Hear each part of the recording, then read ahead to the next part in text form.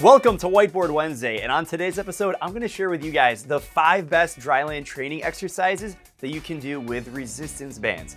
Now, if you're not familiar with resistance bands, these are a fantastic training tool that you can do at your home or on the pool deck, very minimal equipment.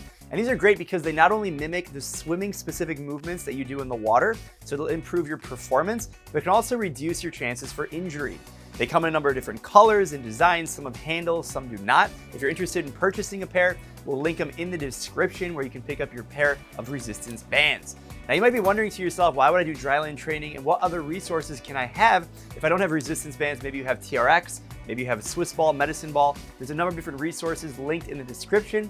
Of course, if you're new to the channel and you're new to the video, welcome to My Swim Pro, where we share the latest technique and training to help you improve your performance and health, both in and out of the water. If that sounds interesting to you guys, make sure you subscribe to the channel and of course, like the video. Now let's get into the first topic of understanding why you would do dryland training in the first place. And we're gonna talk about the 5 different exercises that are specific to the resistance bands. But first, I want you guys to fundamentally understand why you do dryland training at all.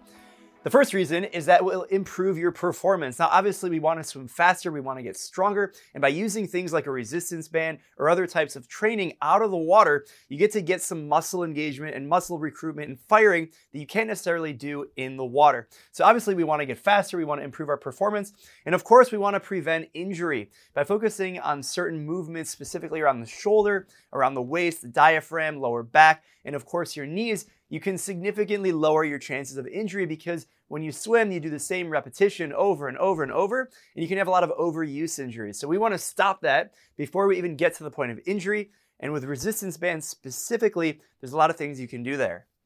And of course, you want to stay engaged. You want to prevent burnout. When you swim over and over and over, it can be really difficult to stay motivated. Maybe you plateau in certain things. And when you train out of the water, it's so exciting because you get to work on something new and different. Maybe it's improving the number of push-ups you can do, how much weight you can move in the weight room, a certain skill that you can pick up with the resistance bands, for example. A lot of different things that you can do to stay engaged, both mentally and physically. And of course, no pool, no excuses. So if you don't have access to a swimming pool and you really have no option and you can't actually go to the water for whatever reason, maybe you're traveling, you're in quarantine, whatever the reason may be, you can always train in your home, in your garage, in your gym, wherever it is, you always have a way to train. If you guys like the swag that I'm wearing, no pool, no excuses, you can purchase this and other My Swim Pro swag underneath the video. So we know a couple of reasons why we want to do dryland training, but how about swimming specific movements? I mentioned it with the dryland resistance bands. There's really swimming specific focus here. So the first is obviously promoting good core stability. Streamline is the most important word in swimming. It is the fundamental body position. And anytime you can engage more than just a specific movement, like a bicep curl is only one specific muscle. It's an isolation movement. We really want to avoid those types of exercises. We can use them to supplement in with our other and complement with our other training, but it's really important to focus on compound movements that really engage the entire body, that promote good core stability, because that way you can transfer it into the water. Resistance bands specifically are awesome for that because you have to stabilize your body like a TRX band to be able to use it because you're leveraging your own weight against the resistance of the band. It also allows you to increase muscle length by stretching and flexibility. So you can improve your flexibility by training with resistance bands and other things. You can also get a full range of motion. So if you're lifting with dumbbells or barbells or heavy weights in the weight room, you're not really able to get that full length of movement and full range of motion like you can with resistance bands. So that's another big bonus. And of course, there's more dryland training resources. Really quick, before we get into the 5 swimming specific dryland resistance band exercises, here's a few articles and videos that I'm going to link in the description. The first one is how to work out at home. If you're stuck at home for whatever reason, you might want to figure out how to create a good, safe environment and what exercises you can do inside of your home. That's a great video. Another one is the 10 best core exercises for swimmers. These are core exercises, no equipment, all body weight. Check out that video. Another video is the 30 TRX or suspension cable exercises. Awesome video. And then the other one is the 20 medicine ball exercises. These are great. They're pretty complicated. Some can be pretty tough.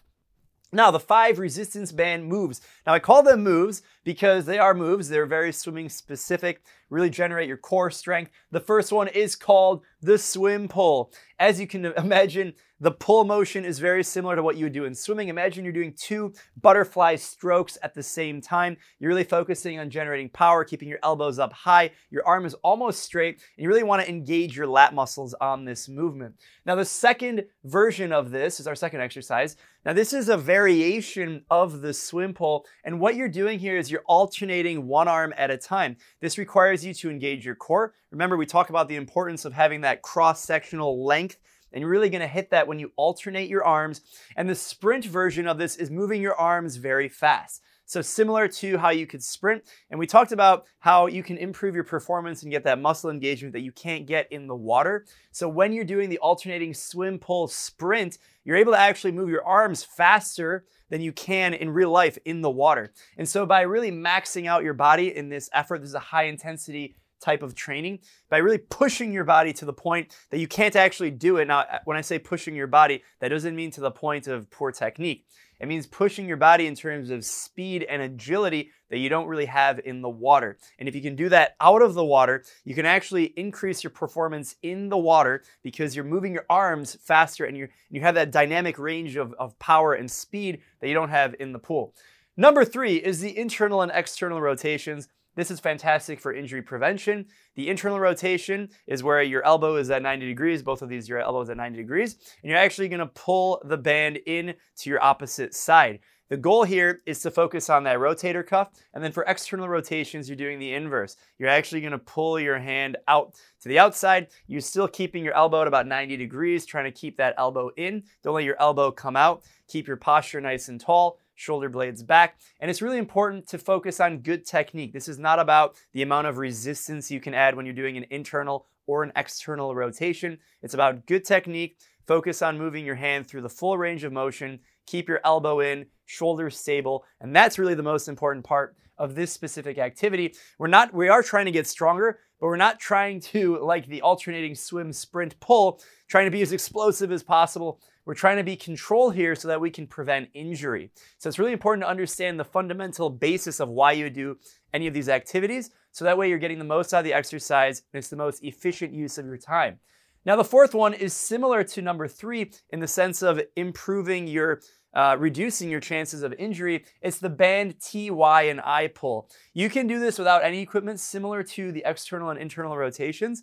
The benefit of this exercise is where you can stabilize those back muscles. And so if you think about T, you're actually gonna make a T, kind of like doing a back fly. You're gonna make a T, your arms are gonna be straight, and you're really gonna engage those back muscles, bring your shoulder blades back together. Then you're gonna make a Y, you're gonna raise your arms up, and you're gonna make a Y with your arms, keep your arms straight, similar to that back fly, but in a high position. And you're gonna do the I. So your arms are gonna come up at 11 and 1, and you're really gonna work all the range of motion in your shoulders. And by focusing on the shoulders and back, you're really gonna strengthen those supporting muscles, because when you swim, you're using your lat muscle the most, and you're using a lot of muscles when you swim with your upper body. But by focusing on these specifically, it's gonna really strengthen the supporting muscles that fatigue when you get tired in swimming, and that's how you can injure yourself. So not only improve your performance, but reduce your chances for injury, which is what this is all about.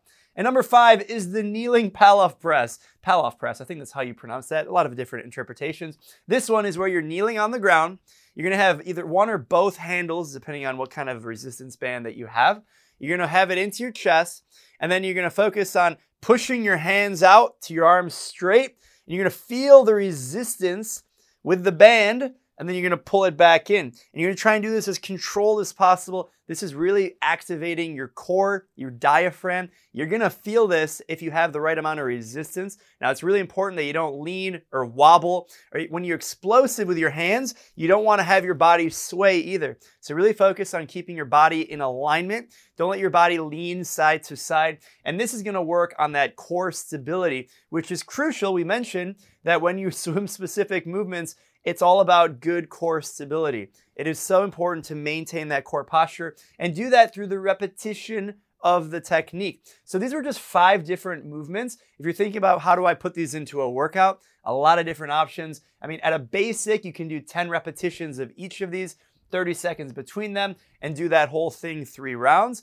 I recommend you follow a training program so you get the right progression. Check out the MySwimPro app, linked in the description for iPhone and Android. You're gonna get an awesome Dryland training program or swimming training program. They're separate, they can work together, but this allows you the opportunity to have a progression because that is the most impactful way to do Dryland training or any kind of training, swimming or Dryland, whatever, to have that plan, because when you have workout structure and you build progression, you might not understand what progression means. Let me explain that really quick. That means on day one, you're gonna do a certain amount of the exercise with a certain difficulty, and then the next time you do it, you're gonna build a skill and you're gonna have more resistance, more repetitions, and a more advanced, complicated version of that same thing. And by having that progression, you're gonna develop your strength and your skill set to get the most out of the exercise. So that's why it's so important to have a specific workout plan. While you can do 10 repetitions of each of these and take 30 seconds rest, by varying not only the number of repetitions, but how much rest you get, and then the progression from workout to workout is the most impactful way to see progress in not only your fitness, but also your strength, and have the best chance for reducing your injury. And that's what we wanna do. We wanna improve our performance and reduce our injury. So by having a step-by-step guide with different skill levels, that is the most impactful way. So we'll link in the description a few different training plan options that are with equipment or no equipment. So whether you have resistance bands, you don't have any equipment, you have a Swiss ball, medicine ball, jump rope, yoga mat, foam roller, any equipment you have, we have different training programs that can use it. We have different training programs that you don't need any equipment at all. So if that sounds interesting, stay tuned. We have 3 different training programs with equipment that I'm gonna highlight right here because we talked about the resistance bands. So the first one is called the Swimmer Strength Program. It's 8 weeks. It's great. It's a foundational strength training program that uses the resistance bands, uses a medicine ball and Swiss ball.